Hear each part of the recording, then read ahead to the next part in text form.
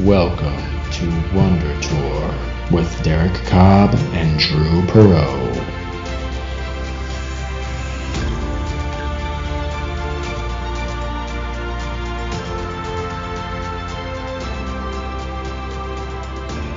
Hey, I'm Drew.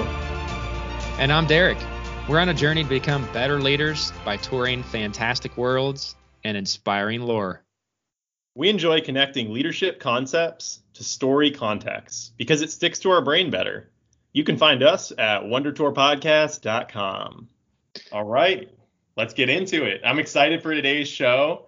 We're going to be switching gears a little bit from like the Marvel Star Wars action scene. Derek, what are we touching on today? We are looking through, just digging through Pinocchio. It's a Disney classic. It's a classic from, I know, my childhood, and I'm sure it is one from your childhood as well. Is that right, Drew?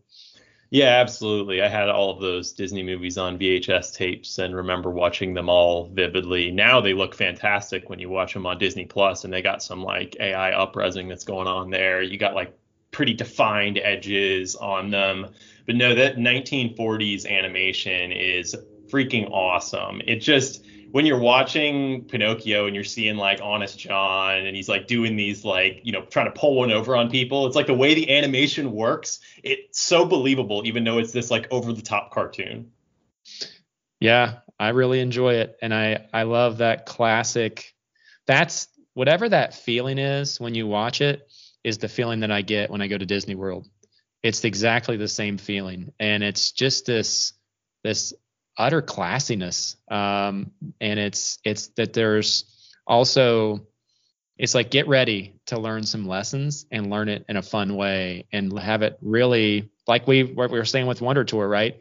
Sticking in your brain. I mean, talk about nostalgia, right? And that's what Pinocchio stirs up in me. So, hey, why don't we go through the story and kind of talk through and see what pops out. Yeah, well, I do want to mention here that I know some people might be tempted just to turn this off because they're like, oh man, I was hoping that they were going to be talking about Interstellar or something like that. Don't worry, we will be talking about Interstellar next week. But I would encourage you that these movies are actually pretty awesome if you go back to them.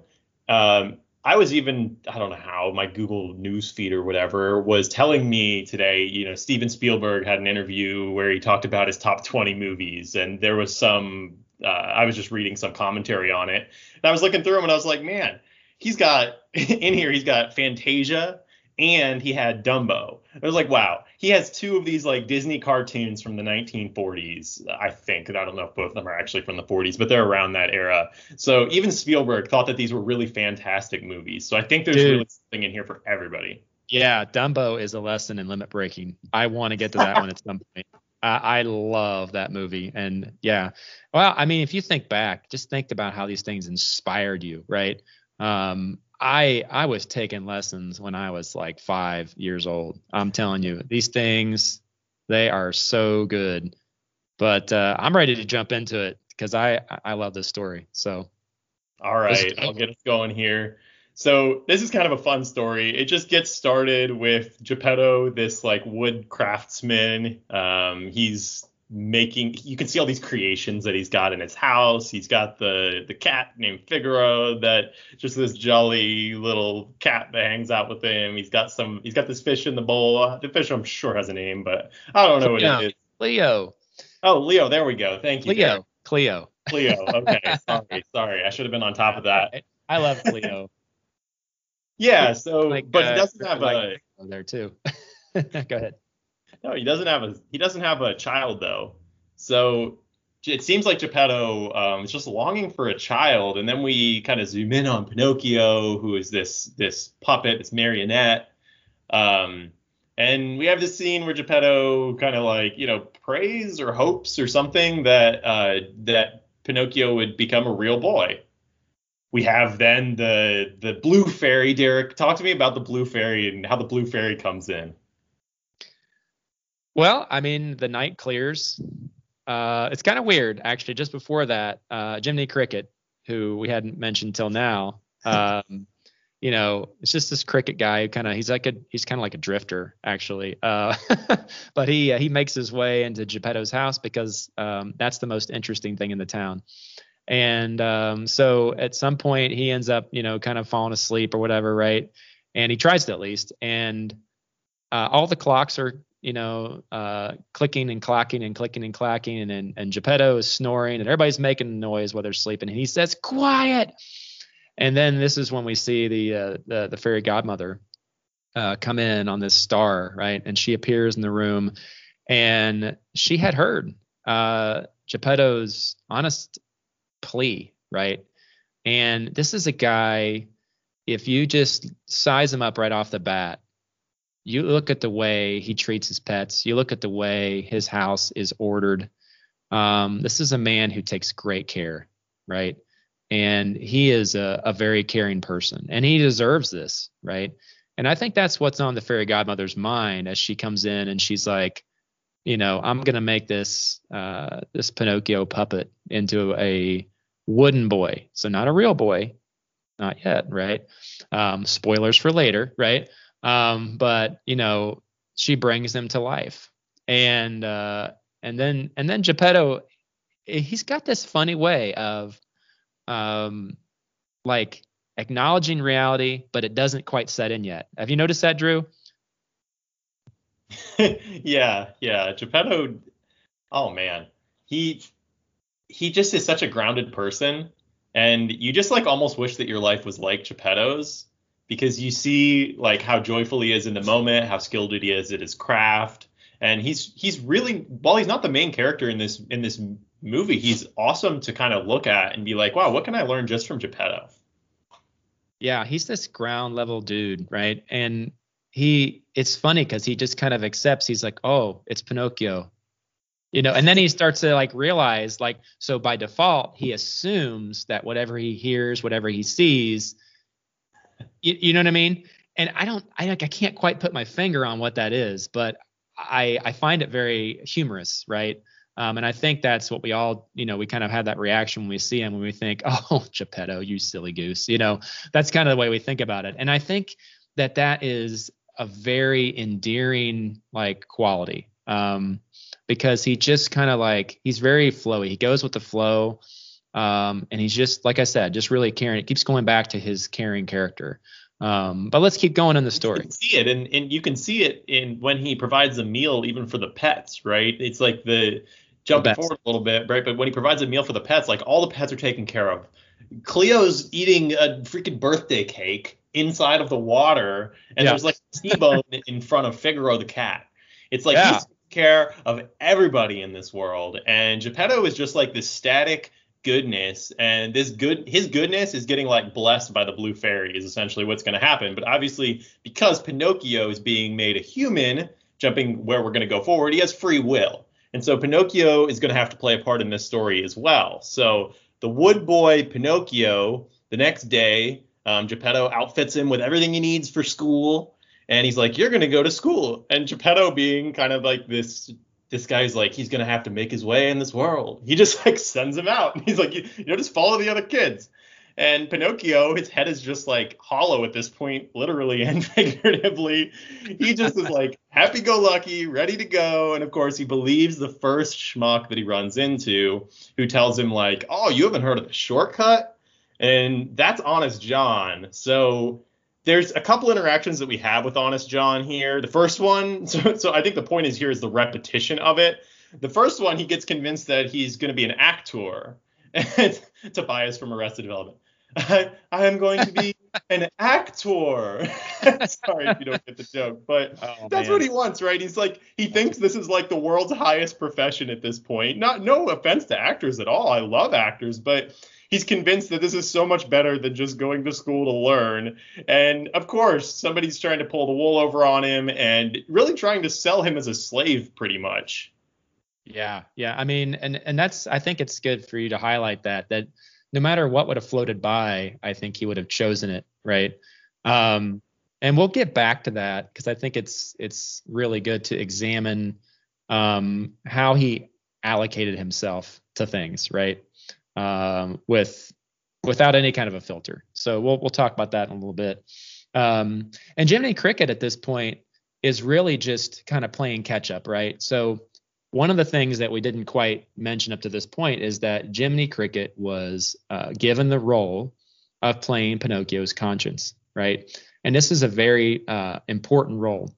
Now, for the sake of the Wonder Tour here, we're going to look at Jiminy Cricket as Pinocchio's mentor, right?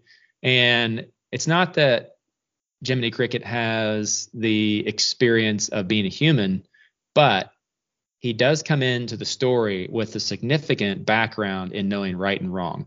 Now, I want to say also he cannot really articulate this. And I think that's one of his challenges, is that he's not able to articulate right and wrong. And then he tries and fails a little bit. And it's because explaining right and wrong and giving somebody discernment in one fell swoop is darn near impossible.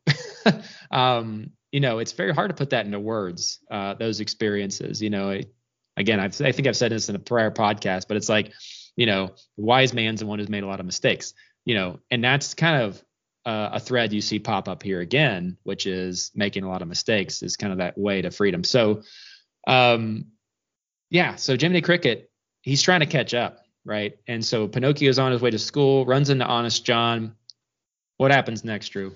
Yeah, so he gets he becomes an actor, but it's more made fun of than he is a prodigious character on the scene. So the show manager is this kind of nefarious guy who's trying to take advantage of everybody. You get that right from the get-go. He stuffs him in a bird cage and won't give him any of the proceeds from the show that he just put on, even though he made a lot of money on it.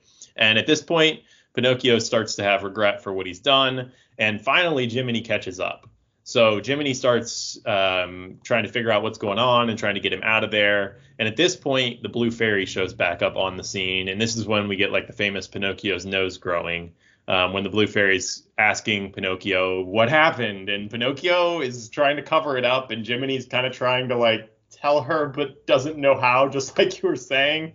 So the two of them really get themselves in a bind, and luckily the Blue Fairy gives them a pass and sends Pinocchio's nose back to its normal size and then lets him out of the cage. Yeah, I mean, I think it's hilarious how, Pinocchio, he doesn't even actually admit what the details were. He just okay, you got me. After his nose grew from, just the nub to it had a bird's nest. And then I thought it was funny as the final lie put it over the edge and caused it to wilt, which was hilarious to me. And so then the leaves all turned brown and the birds were like, what the heck's going on? And the birds flew away or whatever. I forget exactly what, if they blew away. But, they basically abandoned ship at that point because they're like, this nose lie thing it's going nowhere. So I got to get out of here right now. And so they get away from Stromboli. That's the bad dude, right? That it was exploiting him. They come back to town, and who do they run into, Drew? Honest John once again. So somehow again, Jiminy is just behind Pinocchio, and Honest John is already on to his next scheme. He's trying to find little boys and bring them to Pleasure Island. And while that sounded really bad, it also sounds really bad in the show. And so he immediately is like, what luck? Pinocchio's walking by again. This guy's so gullible. I'll catch him again. And Jiminy sees it this time, but he isn't able to stop him in time. And really, it's so funny because there's just this image. And remember, this is all cartoons, so everything's just super symbolic. It's like the symbolism's a little more veiled in modern media. But in this type of cartoon, right, everything is just so laid out for you. And you just see Honest John as this evil character. But he's stupidly evil. He's not pure evil, right? We'll get to the pure evil later. But the stupid evil is tripping over itself all the time. It associates with the dumbest character in the movie, the little cat that's following him around that hits him over the head with a hammer in a really funny scene. And almost screws everything up, right? It's evil cannot get out of its own way, right? But in the end, he ends up, basically selling him off to the guy to take him to Pleasure Island, and he gets on this stagecoach. Yeah. So they're all on a stagecoach. He's with a lot of other boys headed to the boat to Pleasure Island. Everything looks great, right? As far as, the enticement aspect here. And because they want to entice these boys to come to Pleasure Island. And so the boat looks fantastic. You've got all these streamers and different things on the boat.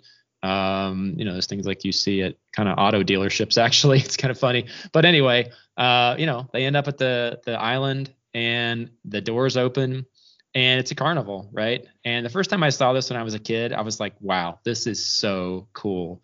Even I was impressed. It was just a cartoon, but I was like, man, that looks like a lot of fun. But you kind of see the devolution in the background kind of going on where, hey, step right up and punch some people and all this stuff, right? And I love how it's shown. It's shown as shadows, which I think is a very good way to show that. How you can kind of see the silhouette of that kind of act, right? And then some of the more visceral things would be breaking things, and as a kid, I was just like, I don't want to break anything. I don't want to do this, and so I was even, feeling empathy for, kind of like, who owns this stuff? Whose stuff is this, and I was feeling bad when I was watching it because I was like, you shouldn't do that, so it's very powerful for children to watch this, and learn, kind of, yikes, this is kind of crazy. This is not what's normally done, right? So yeah, I think the Pleasure Island imagery is really interesting. It's just this land of, fun and all of the immediate gratification that you could want. And we end Pleasure Island segment really with this scene with Pinocchio and the kid that he met.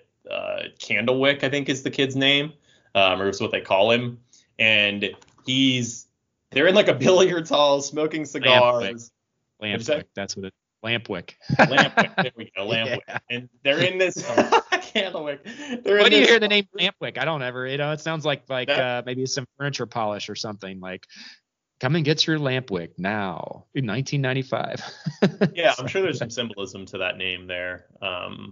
Lampwick lighting a fire or something. But yeah, so they're kind of like all everything's messed up for them. They're having what feels like a really good time when suddenly Lampwick starts to grow these donkey parts, right? He's got donkey ears and he's starting to become a donkey. And at the same time, you kind of get this cutaway and you see Jiminy, who's almost given up. He's like trying to follow Pinocchio, but Pinocchio is not listening to him. And he's just like, all right, screw it. I'm going to give up and I'm going to walk away and I'll find him later. And then on his way out, he sees that all of these children are actually being turned into donkeys that are being sold. And he's like, whoa. He's like, realizes that he has to do something immediately there. And he comes back and I want to note that his instinct kicks in at this point. Finally, he starts to trust his instinct. He finally starts to see that his instinct has been there the whole time. And what is a conscience without an instinct? Your conscience itself, right, has to trust itself, right? And I love how the conscience is personified, through Jiminy Cricket, through a small little insect that nobody else can. If you think about, you go back in the story or whatever, notice most people don't notice Jiminy. That one guy with the mallet, he tried to get him, and he just happened to notice him. So anyway, he's just kind of in the background all the time. I love how he never notices Jiminy once, does he? Who does? Honest John. Oh, yeah. Swindler. No, he never sees the conscience. That's right. He never sees the conscience, and I think that's symbolic, and it's also literal. And I think that's a very resonating image there. To keep in mind that the guy didn't see him literally, and he did not see him figuratively. Right? He doesn't have a conscience himself. Like he maybe does, but he doesn't listen to it. Right? Okay, so go ahead. Yeah, so to continue, Jiminy does at this point, Jiminy's kind of last ditch effort to convince Pinocchio succeeds, but really only because Pinocchio starts to grow the donkey features himself. So he gets there in time, and Lampwick's already turned into a straight up donkey, but Pinocchio hasn't yet, and he's like kind of grabs him and wrangles him out of there, and he's like, "We're leaving Pleasure Island now," and they run away. And at this point, we find out, earlier in the story, we take creative liberties with how we tell this. Geppetto had gone out in search of Pinocchio because he didn't come home for dinner and was lost at sea. Right. We have to remember that sea in ancient times and also in cartoons is going to be associated with like chaos, death, things like that. So the sea is very symbolic. The fact that he's lost at the sea, it means that he like dove into the chaos of the world and it swallowed him up. But he's like a shining beacon, and Pinocchio is going to find him, and together there's going to be redemption. And that's the story that we're following here. So finally, Pinocchio is listening to Jiminy. They're traveling together. This is how it was meant to be the whole time. And they make their way to the ocean, and they're going to go find Geppetto. And they go back to Geppetto, and Geppetto is gone. Oh, yeah, they do that too. Yeah, and well, I mean, it's, he was, if you remember from the story, again, going back and just kind of connecting a thread here, Geppetto was walking around in the rain, poor guy. He just wanted to care for Pinocchio. He had not seen him since he sent him to school. And so they can't find him. And then finally they find out that he has gone out to sea looking for Pinocchio, out into the chaos of the world, right? Which I'd like to note that I think any parent would be doing that, right? That any parent would be seeking out the one child and really trying to find the one child, no matter what would happen to them, they would be doing that. And he takes Cleo and he takes Figaro again, with him as well. Gets a boat, not a massive boat, but a boat that could get him somewhere. And then they find out that he had been swallowed by the whale, Monstro, right? Monstromo, right? Monstro. Okay. Monstro the whale. I know that very well from the Kingdom Hearts games.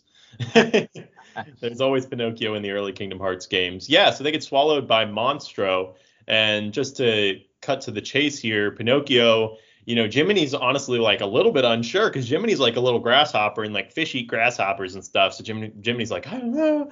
And Pinocchio's like, we're doing it. Like, we're going to jump in and we're going to save my dad or Geppetto, right? And so they jump in, they float around for a little while, and then suddenly they run into the Monstro, and Monstro catches them as well. And lo and behold, they get reunited with Geppetto. It's an awesome moment, and I think it's really cool when Geppetto sees Pinocchio and he kind of asks him about the ears. And this is the first moment where, Pinocchio is not terrified about the ears anymore. He knows that things are turning around for him. He knows that the world is becoming right again. He may not be out of his current, snare, but he knows that he's away from the bad guys now, right? And he's like, I don't care about these ears. Laughed it off. And it was genuine, right? It was the one thing about Pinocchio, I think, is just so refreshing is that he is pure. He is as pure as you can get. And I think it's just refreshing to see that in the world today. Even, 60 years, right, after the movie was made, I think that purity is just, I love it. I just, it's like it's like a gentle spring rain or whatever. So I think we might be 80 years after the movie was made, but yeah, this is not a mathematician, but very close, ladies and gentlemen. But yeah, it might be 80 1940, years. Right? I'm pretty sure it was 1940. No, you're good. The point remains. I love the purity of Pinocchio and just like how he interacts here with Geppetto. And it's actually that the redemption comes through Pinocchio, right? But it only comes because of Geppetto's belief, because none of this is possible without Geppetto's belief. And as in a lot of stories, the characters might be in a good place at the start, but then they have to go through some trials, and at the end they actually end up in a better place. And so that's kind of what Geppetto's, what the faith that he has allows him to do, right? He believes that there's more than this life, this cushy life that he has, and he's willing to brave the chaos and everything to get it. And so it's the defining moment. So let's stop at the moment here, Derek, for this movie and talk about Pinocchio's saving grace that happens here. Yeah, I mean, I think that the coolest thing about this moment is that he doesn't take a second thought. He just says, we've got to make a fire. And Geppetto, in his reaction, again comes up. You know how we talked about before about how he has like an immediate acceptance. He's like, oh, okay, we're gonna make some smoke, and then he starts to kick in, right? As he actually thinks about what's happening, he's like, oh, what will that do? That's gonna make him mad, right? And Pinocchio is like, I don't care, I don't care. We're gonna get out of here, right? And so immediately in that moment, and I just love that moment of change. And I think there are so many times where I can see leaders take new directions in their lives, right? Where, they just have this moment like this where they're like, I'm going to do this. Here it is.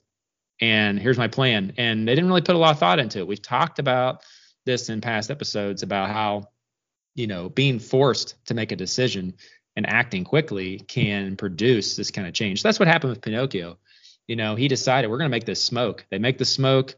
Monstro spits him out, right? Monstro comes after him again, tries to get him, and they get into the cliffs and, obviously get away. But this is the moment that makes Pinocchio and takes him to, becoming a real boy. And so that's why we are so focused on this moment, because we see a lot of application in this moment. It took bravery, right? It took courage to do that. Yeah, I think this really, it's the head of the movie, right? Of course, it's the climax of what we're seeing here, and everything has built to this. We don't have a lot of these moments in our lives, but everybody has some of these moments, right? These are these critical points, these junctures where you're forced to choose. Generally, you could even say between succumbing to evil or complacency, or you can overcome. And that's what Pinocchio does in this moment. And it seems almost like Geppetto has been sucked down into this darkness of Monstro, the old phrase, in the belly of the whale, right? You're in, deep trouble. And Pinocchio still has this hope, and his hope allows him to keep thinking of new possibilities. And I think that is where the redemption narrative comes from, right? It's not, the redemption doesn't always come from within, but it must be internalized. It must be contextualized for you and for the people around you. And so you're going to have to figure out whatever you have in the moment at that time, like that's all you've got. Figure out what combination of those tools. It's almost like a video game somewhat, right? It's like I got all these tools in my toolbox, and I got to solve this puzzle. How am I going to solve this puzzle? Well, some people are going to give up on that puzzle. They're just not ever going to make it through that. But overcoming feels really, really good, especially when it's your life, the only one that you have, and you do overcome, and you're able to learn from that, and you're able to tell your story. You're able to impact others through that. You might save others in the process, and you might just save yourself so that in the future you can impact others' lives. Yeah, when you said the life that you have, it triggered something for me, and I'm whoever listens, whatever, and knows this. I mean, I'm not the best with quotes, right? Because I'm always like, but the best life that you have is the best life is the one that you have, right? And I think when Pinocchio came into that boat, right, in the belly of the whale, he came home, and I think when you come home, I think that's when redemption is most likely to happen. When you come home, you can essentially draw a line around who you are, what your values are, what you want to fight for, what is important to you. And that gives you the courage, that gives you the gumption to stick it out, right? And really come up with something like what Pinocchio came up with. He was triggered. He was triggered by Cleo. He was triggered by Figaro, seeing those faces, seeing the recognition that they had for him. And they didn't ask him to do anything. They didn't try to distract him. They just said, we love Pinocchio, right? We love you, and we're glad that you're home, right? And I think it's when you also Jiminy, right? Jiminy was obviously very overjoyed. So we had this like whole synergy moment And I think that's when leaders are born. They realize what they are fighting for. They realize, that there's something worth, taking a chance for, and they come out of that, swinging. And that's what we see here with Monstro, right? We see that play out very well. So yeah, he's really at the crossroads there. And the question is basically, are you going to succumb and to a slow death, or do you choose life? And he chooses the chance of life. That's what when you do that, like you said, that cements your values. That builds strong values. Those values really are your character. And that character is what's going to guide you throughout your life and what's going to make things happen for you. It's really the outflow of your character. At Wonder Tour, we are about developing good character, right? How you define good character will depend on you potentially, but we want to develop good character. There's a reason that humans love these redemption arcs and these salvation arcs, right? Because there's a selflessness involved in it. There's a goodness in the character. That's the type of character that we want to have as leaders and that we want to instill in those around us. I mean, think about it. You're impacted by how Pinocchio acted there. You're even more impacted when you see someone in your life, perhaps a parent or a mentor or something like that, do something similar, right? It just tugs on your heartstrings and it cements those values in you. I love that. Now let's take that as an entire backdrop to the whole mentor discussion, right? So let's go in. Let's talk about Jiminy Cricket and what kind of mentor he was in the movie. Now, I want to start off with the fact that he's got the right idea, right? He's got the right, let's say, platitudes recorded down, and he can recite them, right? And I'll just leave it there and see where you go with it next, because I want to hear kind of from platitude, how can you get to attitude? Yeah, and oftentimes, even for Jiminy in this scenario, right, you need a lot of encouragement to be able to do that. You need to have people who believe in you, and you need to believe in yourself. You really have to be resilient. There's just going to be these concepts that occur over and over again while we're on the Wonder Tour, and they'll start to form stronger bonds in our brains over time. But resilience is one of them. I remember watching a TEDx talk a couple years back. Unfortunately, I won't maybe be able to tell you about it here, but maybe I'll post the URL just to give credit to them. But they talked about how, of course, in TEDx talks, it's always this is the number one thing. But it was how resilience is the number one thing that humans need, that leaders need. And that left an imprint on me. Resilience is so important. It's getting back up again, and the values that you have are going to push that. And Jiminy has those values, right? He wants to see good done in the world. He wants to lead up with Pinocchio, another good human being who could positively contribute to society. And so he keeps on fighting, even when he gets knocked down once, twice, three times. And I think it starts with that moment with the blue fairy, right? The blue fairy transforms his clothing from that of like tatters, really, or a wanderer, to somebody who looks pretty spiffy, and Jiminy's pretty impressed, and he's like, well, can I add a gold star? And the blue fairy's like yeah, you can, but let's see how you do first. And she hangs that carrot out there, and she's like, I believe in you, you can, you just need to prove yourself, and you're going to have to go through that challenge. And that's really what this story is for Jiminy. Is he's going through and he's proving himself and his value to the world and his skills as a leader.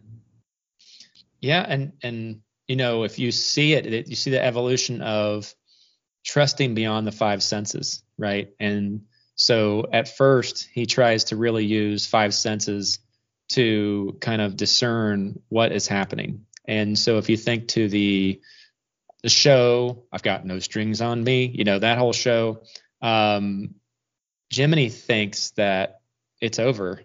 Everything's good for Pinocchio, and walks away. And why is he convinced of that so easily? He looks at the five senses.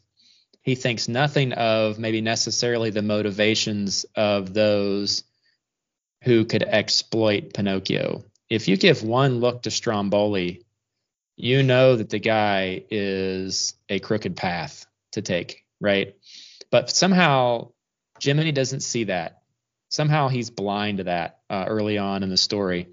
And that's his burden to bear as a mentor. And so thankfully, as you said, Drew, he's got this resilience and he sticks with the job all the times that, especially once Pinocchio ends up in the cage. And how did he get into that thing?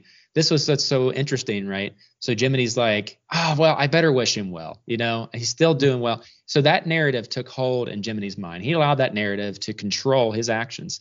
He allowed that narrative to control the projection that he thought Pinocchio was on. I would look for multiple occasions and multiple evidences before I would say someone's doing well, right? Just so that I could let my foot off the gas with them, right? If I'm thinking from a mentorship perspective, I want to know that you don't just want to hear one account. You don't just want to see a show per se. You want to see the substance. So not just show, but substance. And Jiminy missed the substance. He missed that the backstory, what was really going on was that Pinocchio was being exploited by Stromboli. So he almost talked himself out of it. He's like, I'm going to go check on him. And then when he did, he realized that his initial thing, saying, hey, this actor thing is not going to be a good deal. He should have went with that. He did not trust his instincts, and therefore he got derailed. And, obviously Pinocchio suffered in that situation, but it was a good lesson for both of them. I'd like to say Pinocchio learned his, but obviously he's so distractible, right? But we see Jiminy take a new direction. Once Pinocchio goes off to Pleasure Island, I think at that point it becomes very visceral to him that, Pinocchio is not on the right path. He's got history on Honest John. He knows what Honest John's up to. Spoiler is not honesty. And so then that gives him the boldness, and that's what he needed. He needed to be able to trust his instincts. His instincts were right on the whole time. Once he got that track record, he got salty again at Pleasure Island, didn't he, Drew? And let's play out that confrontation between him and Lampwick, right? Let's talk about that for a second. Yeah, that's the moment when he gets his boldness, right? And he starts to realize, he believes in himself. He knows that he's right, because sometimes somebody's going to speak that over you, like the Blue Fairy did. And I've had plenty of people in my life. I'm very fortunate for that. And hopefully I can repay it to others, like my father and mentors that I've had, bosses that I've had who've really spoken that over me and said, you can handle the next big thing. You've got this. I believe in you.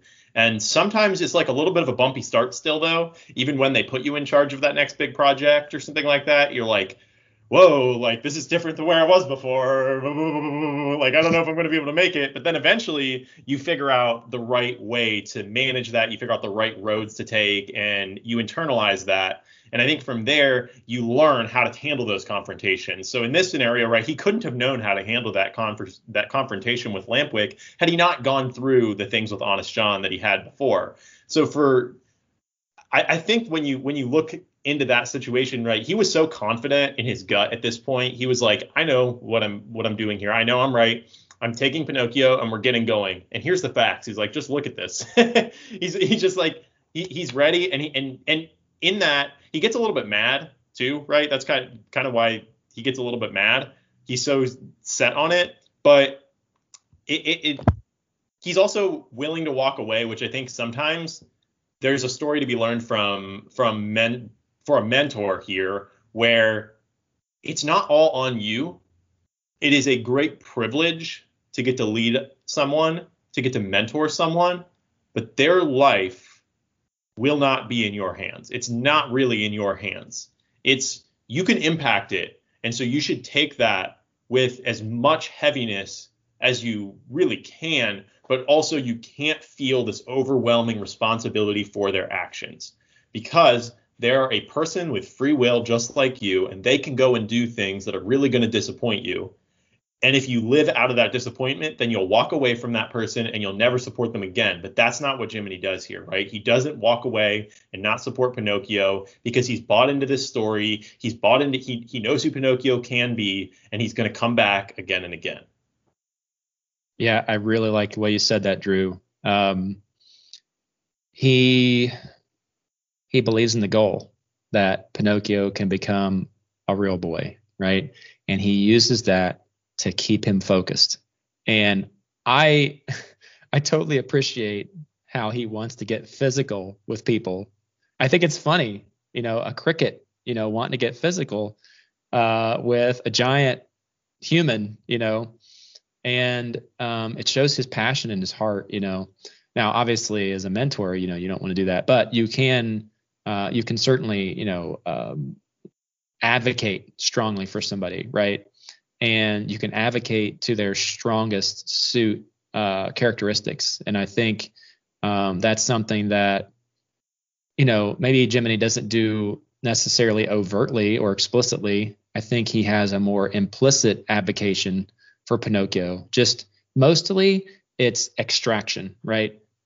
He's mostly in the business of extracting Pinocchio as soon as possible. And when he's doing that, he's just advocating as hard as he can verbally. That's all he's got. He's basically, as a conscience, personify yourself as a conscience. This is fun, right? But you can only really talk at a whisper level, right? And so you're just constantly, don't do that, or think about this, and you're bringing to mind concepts that are important. You're bringing to mind the goal. Don't forget about being a real boy, right? And that's really Jiminy's role here, is to continue to do that. And also, you need to flee. That is very analogous to actual human conscience, I think. If you think about fight or flight, we all have heard that in recent years about how people can get stuck in fight or flight. They always say, if you're being chased by a tiger, you're going to fly, right? If you think you're in danger, you may fight, depending on if you think you can win that. That's not really a conscience. It's more a reflex, right? But a conscience gives you this higher level thing. Now, in this case, he had to kind of, be guided by Jiminy to, jump and exit the island, etc. So I think that was Jiminy. From the point of Lampwick on, Lampwick pushed him over the edge. The donkey thing pushed him over the edge.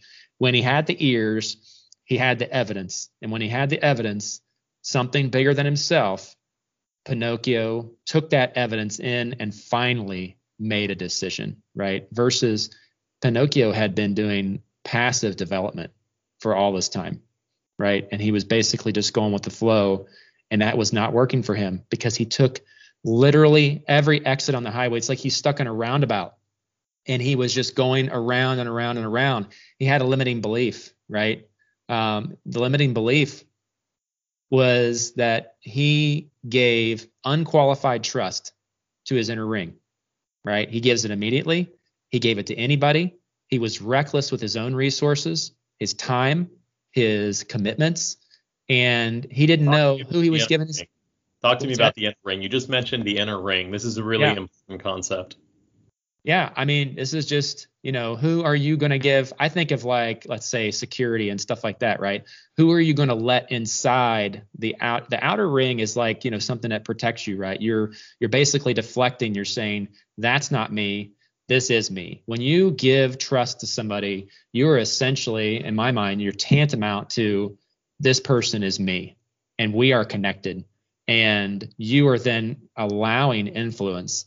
And really, when you think about careers, when you think about the way you live your life, you have to be careful.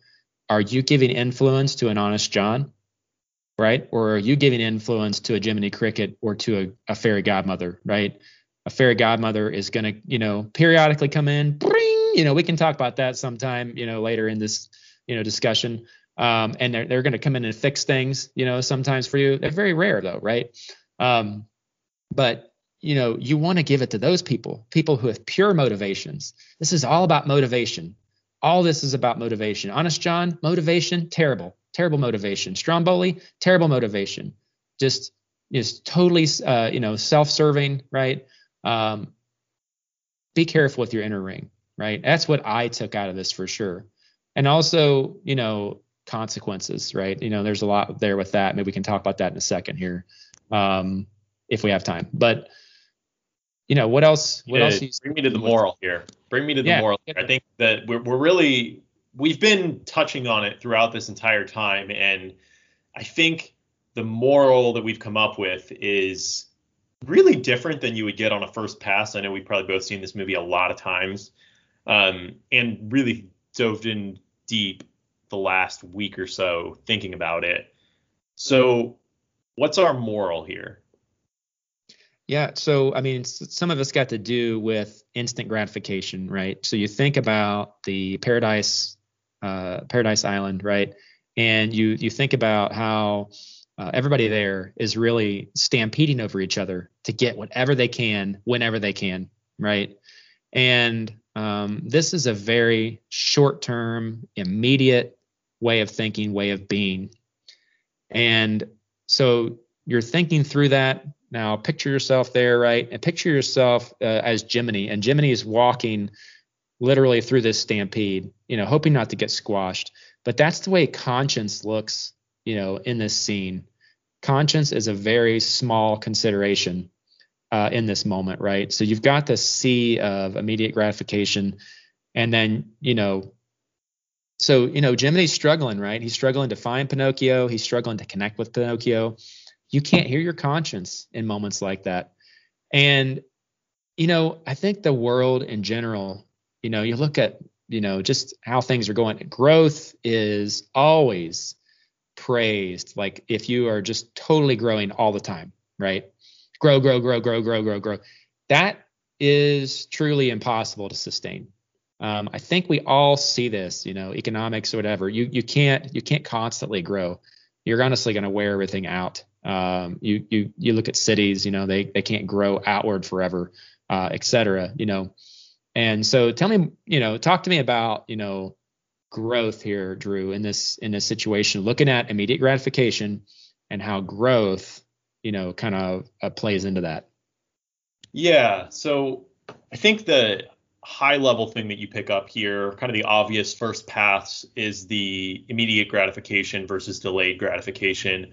This is a concept that is, age old. I know that Seneca talks about it, probably popularized more recently. And again, we don't really get into these movements and stuff. We want to kind of, with this, just stay outside of any movements and terminology and stuff. But I do want to we will give credit where credit's due. I think it's been popularized fairly heavily by Ryan Holiday and the Stoic movement of the current era.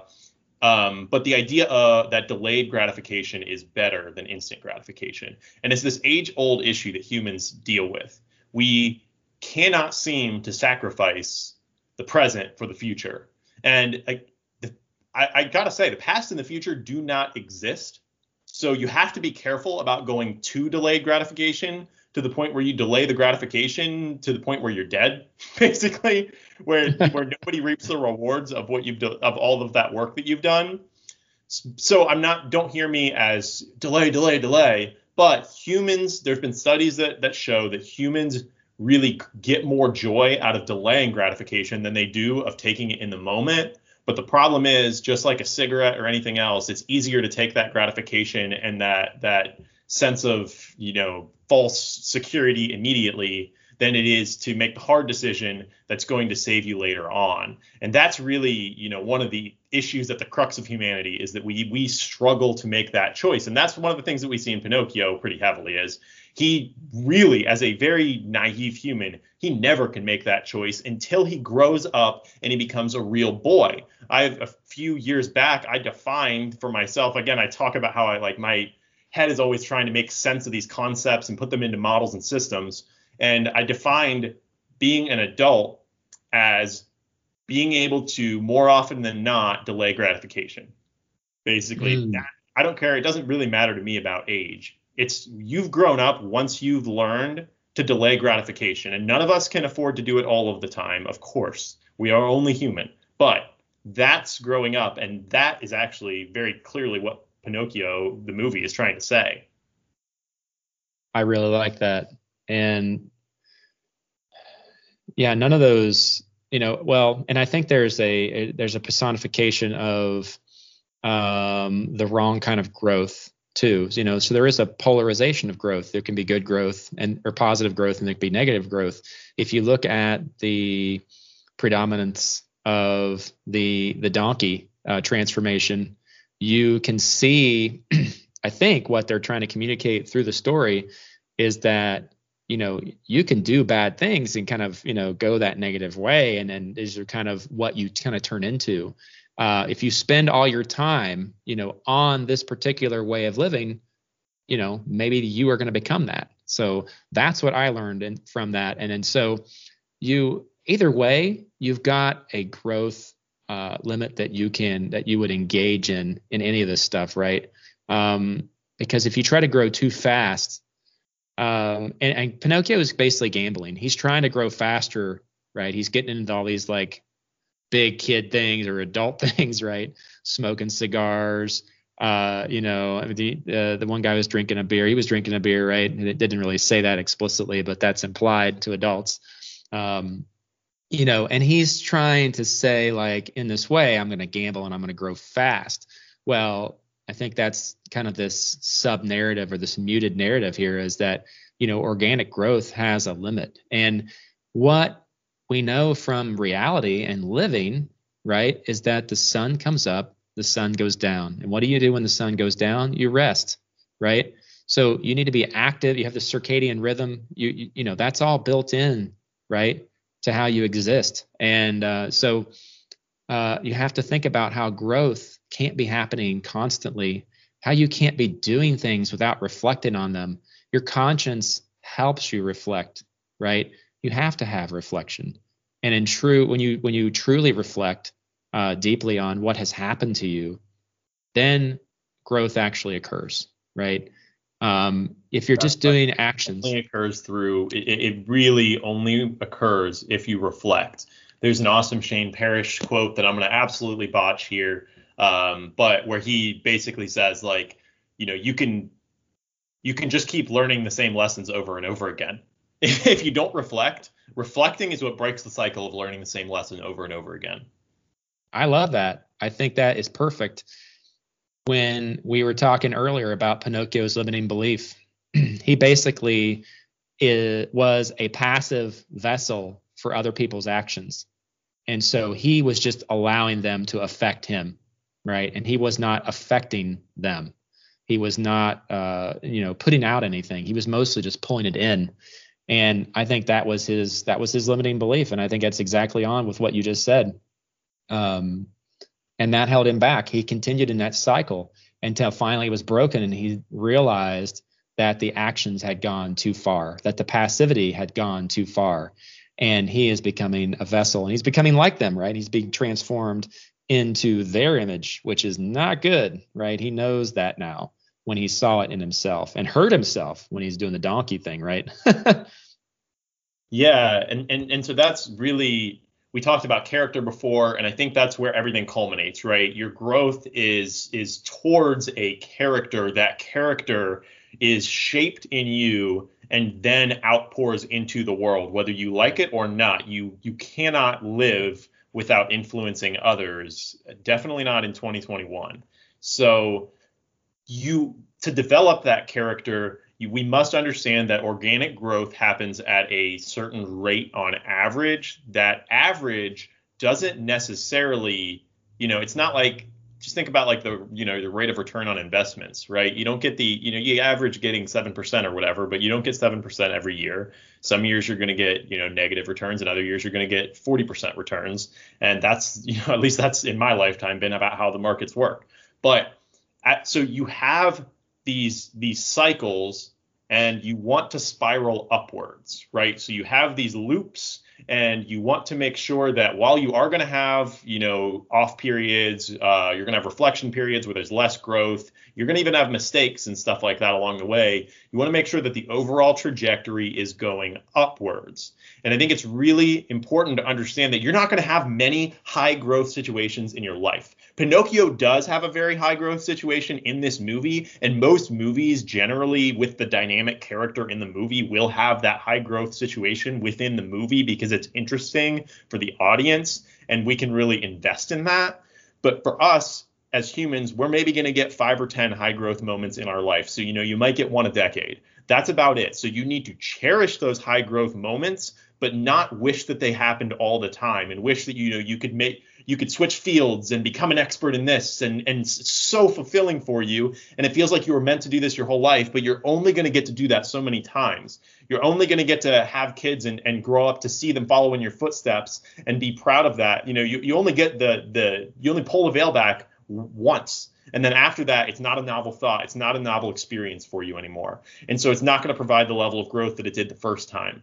So with this growth, kind of organic growth that you're going to go on in your journey, you just need to be careful to always, or we all need to be careful to always kind of not temper your expectations, but never to expect too much growth, always to push hard and to be motivated, but just not to overexert yourself, to expect too much, or to expect that you can grow too fast using some kind of a cheat code. If it seems too good to be true, it's too good to be true. Wow, you really nailed that.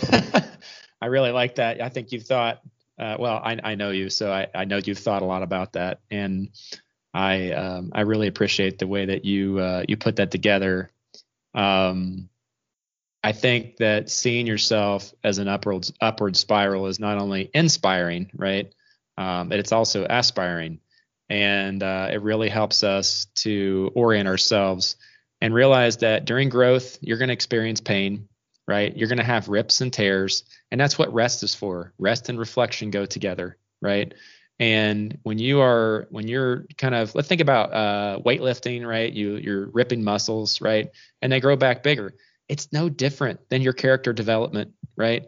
You've got to see what is working and be honest and objective about the way that others see you.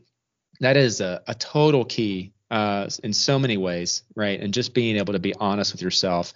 Pinocchio lied. Pinocchio's nose grew, right? But when he was finally honest with himself, and I can take you to a specific moment on the ship in the belly of Monstro, right? He had the ears and he said, hey, I've got ears, and we all have some sort of ears, right? From when we've messed up, right? And when we have just missed the boat on some opportunity to grow in our lives. We have to remember that you don't wear that as a badge of shame. Take what you can from that, reframe it, right?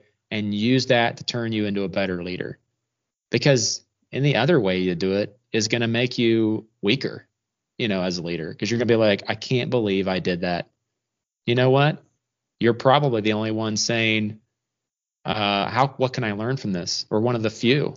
And I think that's where you want to be. You want to be one of the few, and not just because it's basically not natural to want to do that. So I think this growth cycle. You have to accept the upward sloping, series of spirals growth cycle. And as an aspiring leader, you have to accept it in yourself where you see it, and you have to accept it in others. I know many people, myself included, who have been very disappointed when they have seen growth stagnate, or the spiral starts to go down instead of up. And it's important to remember that person that you're really trying to lead, that person that you're trying to help develop, that you're working with, et cetera, that they need to go through those painful spirals the same way you do. I mean, I can just give so many examples of working with homeless people, right? You have these really positive, upward sloping, you're going up, you're going up, you're going up, and there's a relapse and you go back down. But it's not the end. You can't give up there. That's when Jiminy comes back again and again. And eventually you see Pinocchio succeeds, and Jiminy's supporting him, but he isn't even there. He doesn't provide the ideas or anything like that. Pinocchio succeeds on his own. So you will see that moment of redemption, that moment of success, if you are willing to put in the work and to go back again and again and be consistent as a leader. Thank you, Drew. That was awesome. Really good stuff today. And we told you at the beginning that there was some good stuff in this movie, and this story, this narrative. It's very impactful if you just dig into it a little bit. So I think we're going to cut it off right there. we're coming back next week with Interstellar. Oh man, I am so pumped for Interstellar. That is one of my favorites. So, all right, we'll see you next time.